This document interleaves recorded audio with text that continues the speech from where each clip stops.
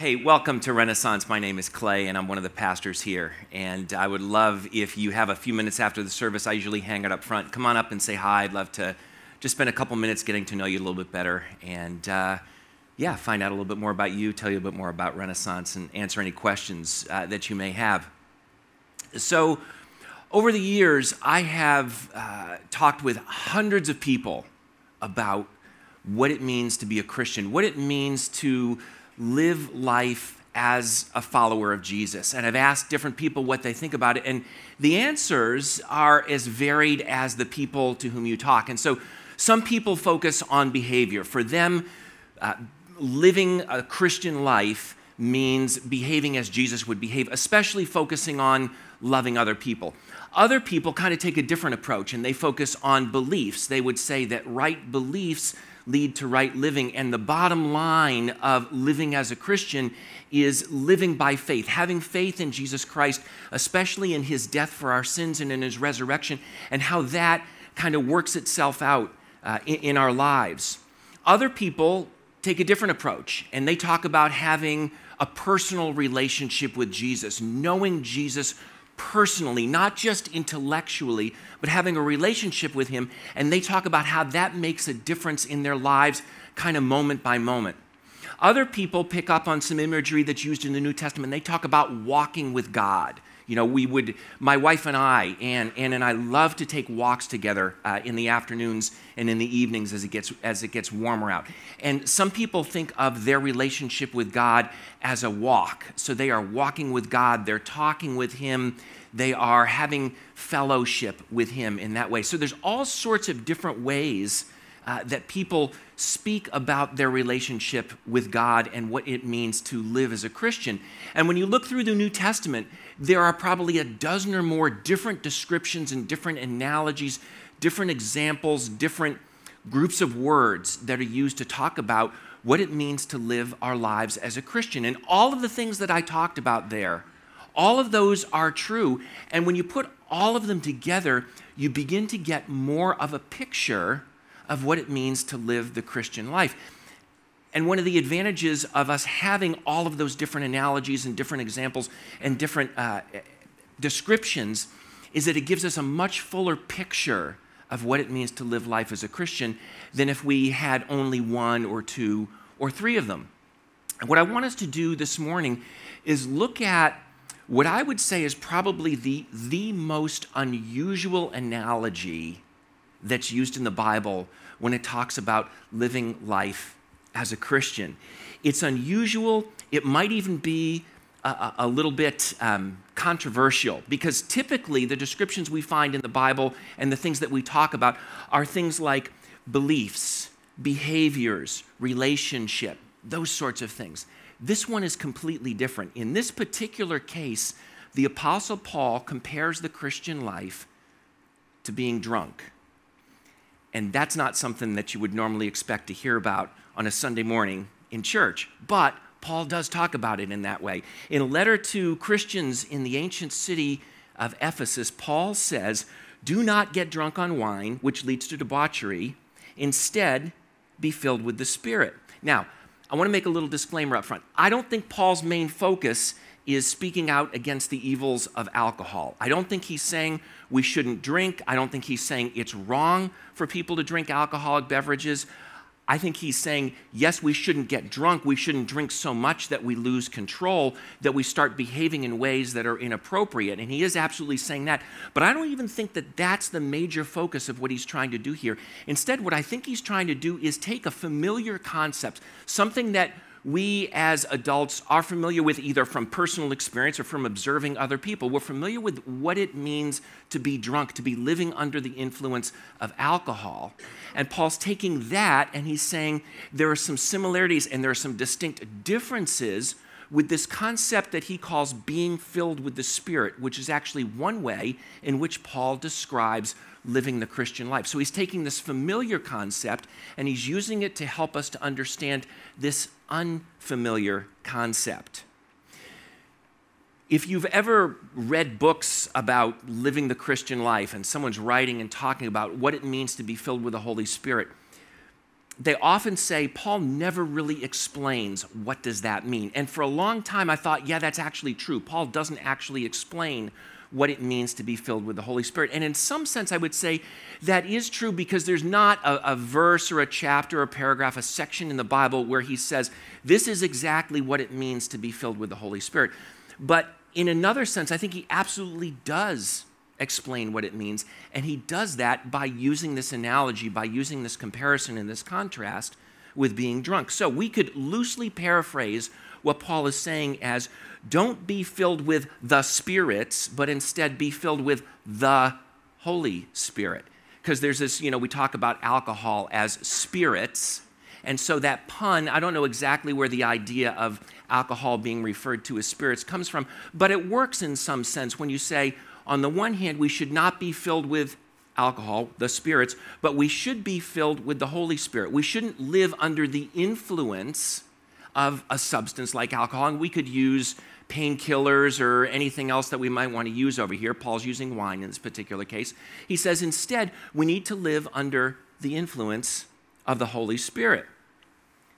Acts chapter 2, if you've ever read through the book of Acts, it's a book that one of Jesus' followers named Luke wrote about how God worked through the early followers of Jesus to spread the church, to spread the message of Christianity throughout the known world.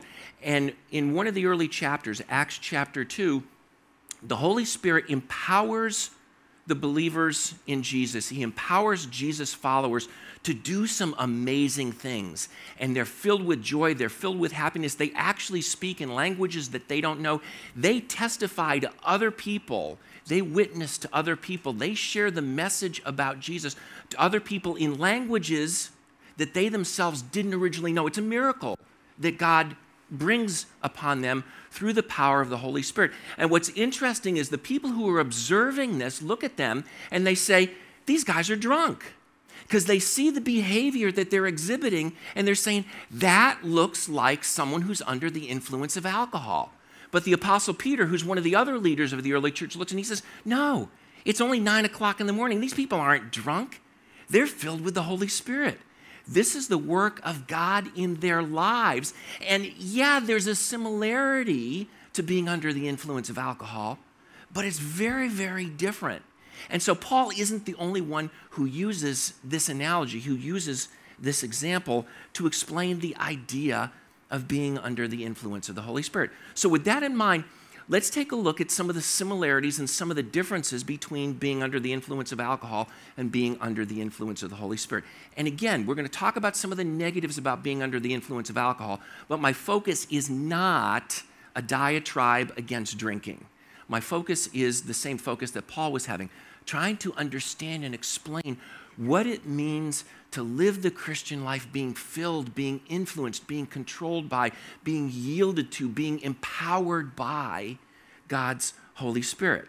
So, some people turn to alcohol in order to try to cope with the challenges of living in a broken world. We live in a world where people hurt us, they betray us, they deceive us, relationships get broken. We live in a world where we might lose our jobs, where we or a loved one might get sick, where somebody who's so important to us ends up dying. We end up in a world where things don't go the way that we would want them to go. They don't go the way that we know that God would want them to go. And so some people turn to alcohol in order to cope with the realities, with the difficulties, with the pain, with the challenges of living in a broken world. And Paul actually mentions this in the verses immediately preceding the one that we just looked at. He says, "Be very careful then how you live, not as unwise but as wise, making the most of every opportunity because the days are evil. Therefore, don't be foolish, but understand what the Lord's will is." What Paul is saying, we live in evil days. We live in a broken world. There's pain, there's suffering, there's problems, there's heartache, there are difficulties. And he says, but live wisely. Don't live foolishly. Respond the right way to it. Don't respond the wrong way to it. Some people respond by turning to alcohol or other substances. Again, Paul's focus here is alcohol, but we really could talk about any other substitute for God that we turn to to cope with the pain and the difficulties and the challenges of living in a broken world. And Paul's point is, don't be foolish. Don't turn to something else. Turn to God. Yeah, the world is evil. Yeah, the world is broken. Yes, the world is painful. Yes, there is suffering. But the solution is not found in a bottle. The solution is found in Jesus Christ. The solution is found in a right relationship with God through the Spirit of God because of what Jesus Christ has done for us. And so Paul continues by saying, don't get drunk on wine, which leads to debauchery. Instead, be filled with the Spirit. And his point is, self-medicating with alcohol is comparatively foolish when we set it up against turning to God and looking to Him to meet our needs. I mean, think about it this way. Alcohol absolutely does numb the pain for a while. The relief is only temporary. And when it wears off, our circumstances are often worse than they were beforehand because of the things that we've done when we were under the influence, when we were under the control of alcohol. But by contrast, if we turn to God in the midst of our pain, if we turn to the one who sent His Son, if we turn to Jesus, who's been through the same pain, the same suffering, the same difficulties that we've been through, who understands it, who felt the full weight of it, and who loves us more than anyone could ever love us, we can actually find real comfort, ongoing comfort, not just temporary relief, but real ability to cope with the difficulties. And we end up feeling better off than when we started, and there's no hangover. So why would we want to turn to Why would we want to turn to alcohol rather than the Holy Spirit? Paul's saying, don't live foolishly. There's nothing wrong with drinking, but if you look to alcohol to solve your problems, you're going to be disappointed. Instead, turn to the Holy Spirit. Alcohol helps us to escape from the difficulties of life. Jesus empowers us to thrive in the midst of those difficulties. He sometimes changes our circumstances. He doesn't always change our circumstances, but He's always with us. He always comforts us. He always enables us to thrive in the midst of those difficulties. Think about reality. Alcohol distorts reality. It deceives us. The Holy Spirit clarifies reality. He helps us to see life as it actually is. He gives us truth, and He gives us the power to deal with it. Alcohol masks our symptoms, painkillers, whatever it might be, masks our symptoms. The Holy Spirit addresses the root causes of our problems. Too much alcohol can make us sick. You can't get too much of Jesus. You can't get too much of the Holy Spirit. So when you compare and contrast these things, there's a similarity in terms of living under the influence of alcohol and how it affects our outlook on life and how it affects our behavior. Same thing is true in terms of the Holy Spirit. Living under the influence of the Holy Spirit, how it affects our outlook, how it affects our beliefs, how it affects our worldview, how it affects the way in which we live our lives. But those are the similarities, and the differences are so stark. And what Paul is saying is it's foolish to look to alcohol to do something that only the Spirit of God can do. Alcohol was never designed to actually solve our problems. The Holy Spirit points us to the one who absolutely can and has solved our problems if we're looking to Him by faith. Other people look to alcohol not so much to solve their problems, but just to have fun. It's something we do socially. We hang out with people, and part of that, the culture, is to spend some time drinking. And people enjoy it because it's relaxing. It removes inhibitions. It helps us to feel better about ourselves. But the problem is, alcohol promises a whole lot more than it delivers. I ran across this note that somebody wrote after an evening with some friends. He said, "Dear wine, I thought we had a deal. You're supposed to make me funnier, better looking, and a great dancer. Then I saw the video. We got to talk." You know? No one's ever written a letter like that to God. God always promises what He delivers. Alcohol does not. It promises a whole lot more than it can deliver. Why? Because it was never designed to deliver what we so often look to it to deliver. Take a look here for a minute in the verses that follow what we just read about how Paul describes what people are like when they're living under the influence of the Holy Spirit. He starts out, he says, don't get drunk on wine, which leads to debauchery. Instead, be filled with the Spirit. Now watch this. Speaking to one another with psalms, hymns, and songs from the Spirit. Sing and make music from your heart to the Lord, always giving thanks to God the Father for everything in the name of our Lord Jesus Christ. Now think about it for a second. People are under the influence of alcohol, talk a lot. They run off at the mouth. They sing. They dance. And on the surface, it looks a whole lot like being under the influence of the Holy Spirit. But the songs that they sing, the things that they say, the dances that they do, we can't really talk about those most of the time in church. You know? Why? Because alcohol was not designed to bring us true joy, to bring us ultimate happiness, to bring us ultimate satisfaction and comfort. That's the role of God. That's the role of the Spirit of God. And we will look to alcohol to do what only the Spirit of God can do. We're using an inferior substitute, and we end up regretting it.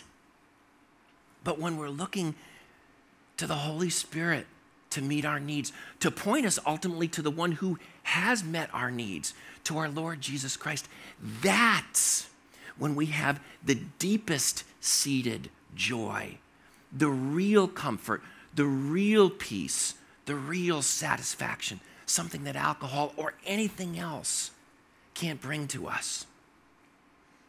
Being under the influence of alcohol affects our behavior, and it's usually in a negative way.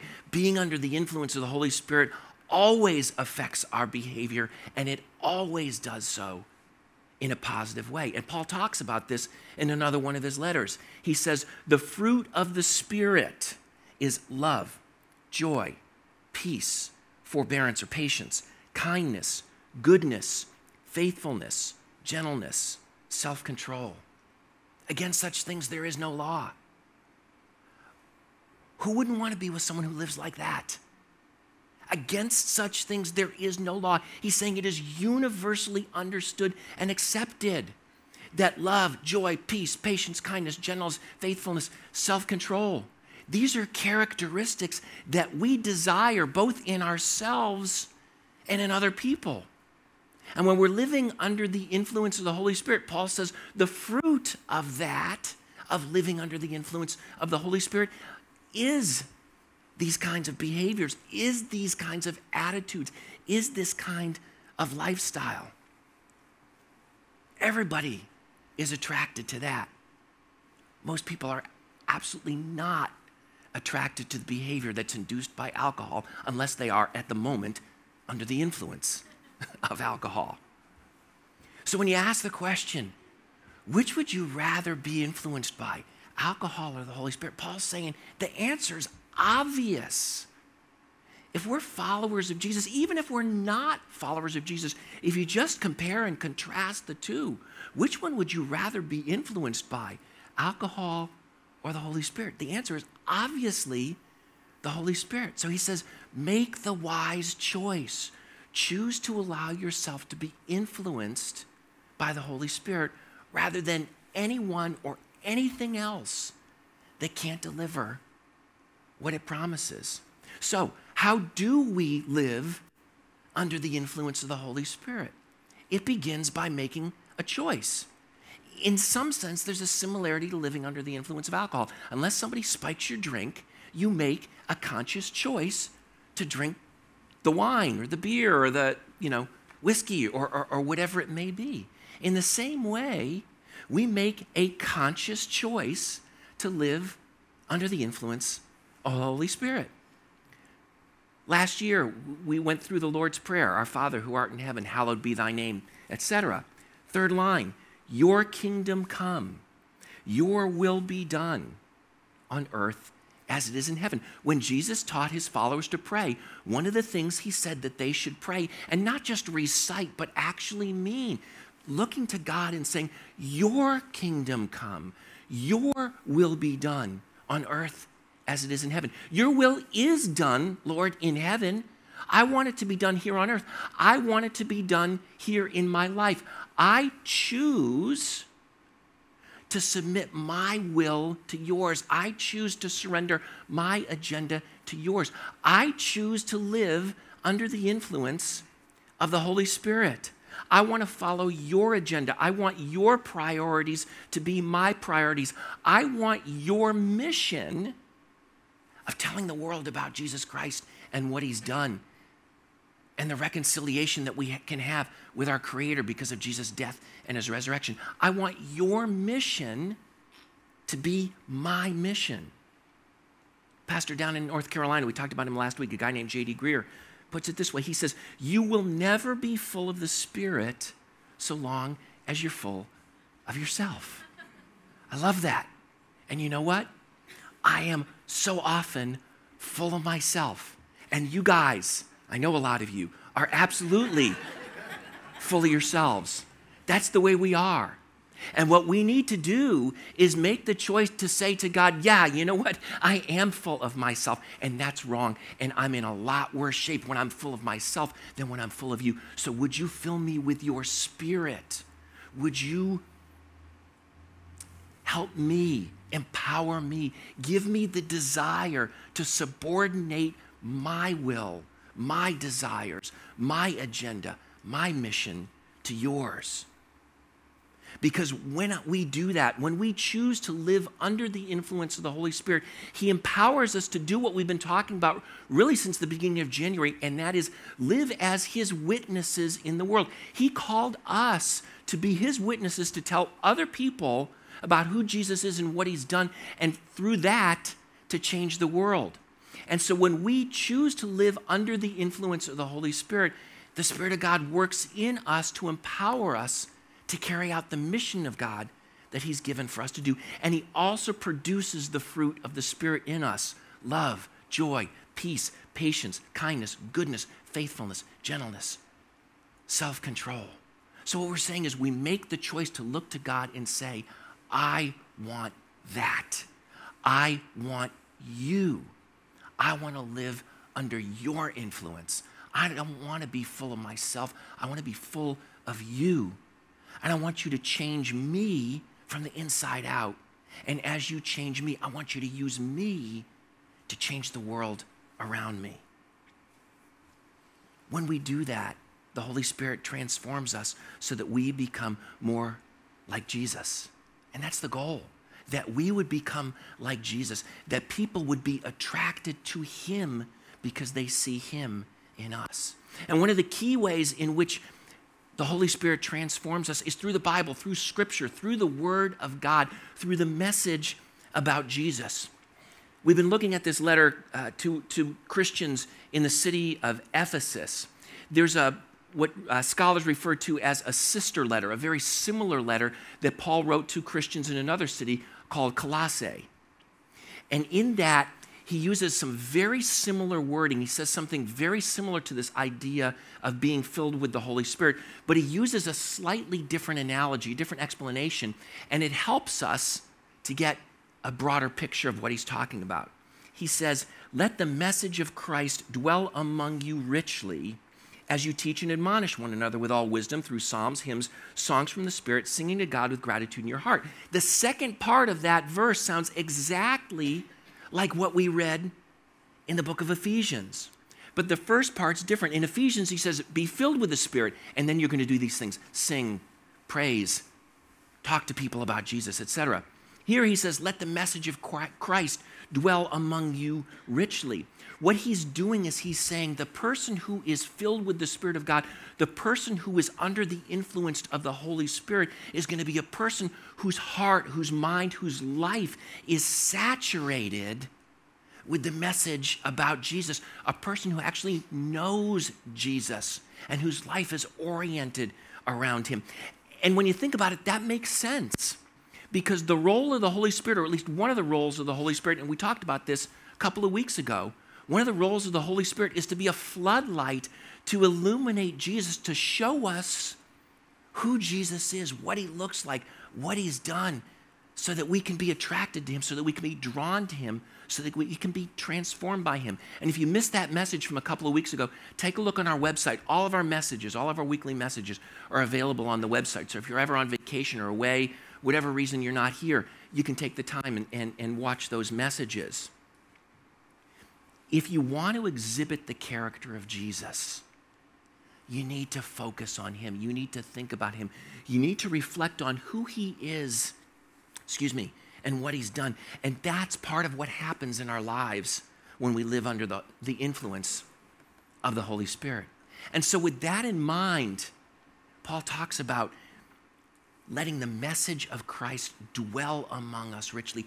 How do we do that? What does that look like? One great way to do that is to spend some time reading the biographies of Jesus. We know of them as the Gospels: Matthew, Mark, Luke, and John. First 4 books of the New Testament. I want to encourage you, grab a Bible, open up your smartphone, your Bible app on your smartphone, and take some time every day to read maybe even just a chapter in one of the Gospels: Matthew, Mark, Luke, or John. And some of you have read these hundreds of times. Others of you have never cracked open a Bible before. Wherever you are in your spiritual journey, take some time to begin to read through the Gospels, but read through them asking yourself, what do I see about who Jesus is?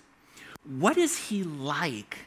Is he the kind of person who I'd like to spend time with? Is he the kind of person who I'd like to emulate in my own life? What is it about Jesus that drew people from all walks of life to him? Why was he so attractive? And then think about his teaching. What would it be like? What would my life be like if I actually lived as if what Jesus taught were true? Just take that time, few minutes every day, and then throughout the day, meditate on that, reflect on that, think on that, chew it over in your mind. What Paul is saying is, let the word about Jesus, let the message about Christ dwell richly among you. As we do that, we will more and more and more be living under the influence of the Holy Spirit. Living under the influence of the Holy Spirit's a process. It's not like a one-shot deal, where in a crisis moment or a mountaintop type experience, we say, Holy Spirit, I want to live under your influence. Jesus, I want you to be Lord of my life. Father, I want to give you my entire life and subordinate my agenda to you. That can be true. We can have that event type of experience, and many of us have. Some of us haven't, but many of us have. But there's a whole lot more to it than that. It's a process. It's that moment by moment, day by day decision to subordinate my will to his, to put his agenda first, to put his desires above mine, to look to him to meet my needs, to say in the midst of the pain of living in this broken world, Lord, I need you. You are the only one who can meet my deepest needs. I want to live under your influence. And we have to do that over and over and over again. It's not a one-time event. It's an ongoing process. And so the question that all of us, wherever we are in our spiritual journey, need to ask ourselves is, am I choosing to live under the influence of the Holy Spirit? Am I choosing to live under the influence of the Spirit of God? Not have I chosen to, but am I right now choosing to live under the influence of the Spirit of God? And if the answer is no, maybe it's no because you have never chosen to do so. Or maybe it's no because in the past you've chosen to do so, but for whatever reason, right now you are not choosing to do so. If that's the case for you, then start by just saying, Lord, give me the desire to live under your influence, because sometimes I don't. Sometimes I actually want to run away from you. Sometimes I don't like your agenda. I'm full of myself and I want my agenda instead of yours. But give me the desire to want to live under your influence, because that's a prayer he definitely wants to answer. And then when you're ready, when you have that desire, then turn to him and start by just saying, forgive me. Forgive me for trying to be my own God. Forgive me for trying to live life my way without regard to you, even if it's only been for a few minutes, even if it's only been for a few days. Maybe it's been for a lifetime. However long it's been, Lord, forgive me because of what Jesus did, because of his death, because of his resurrection. And then, Lord, give me an increasing desire to know you and to live my life for your glory. And then, Lord, empower me. Give me the power to do what it is that you've called me to do. Give me the power to love the people around me. Give me the desire to share the message about Jesus with my friends and with my family and with my coworkers.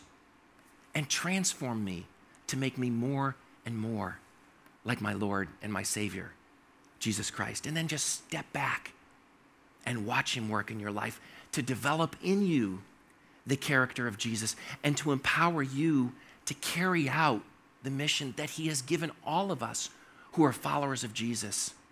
That mission is to tell others of the incredible love and grace and forgiveness that's available to us when we're trusting in Jesus Christ. In a minute, I'm going to pray for us, and the band is going to come back up, and we're going to sing a final song. And as we do, sing it as a prayer. Ask God to work in your heart, to turn your heart to him, to give you a desire to live under the influence of the Holy Spirit. Let's pray, and then we'll sing together. Holy Spirit, I thank you that you work in each of us to point us to Jesus Christ.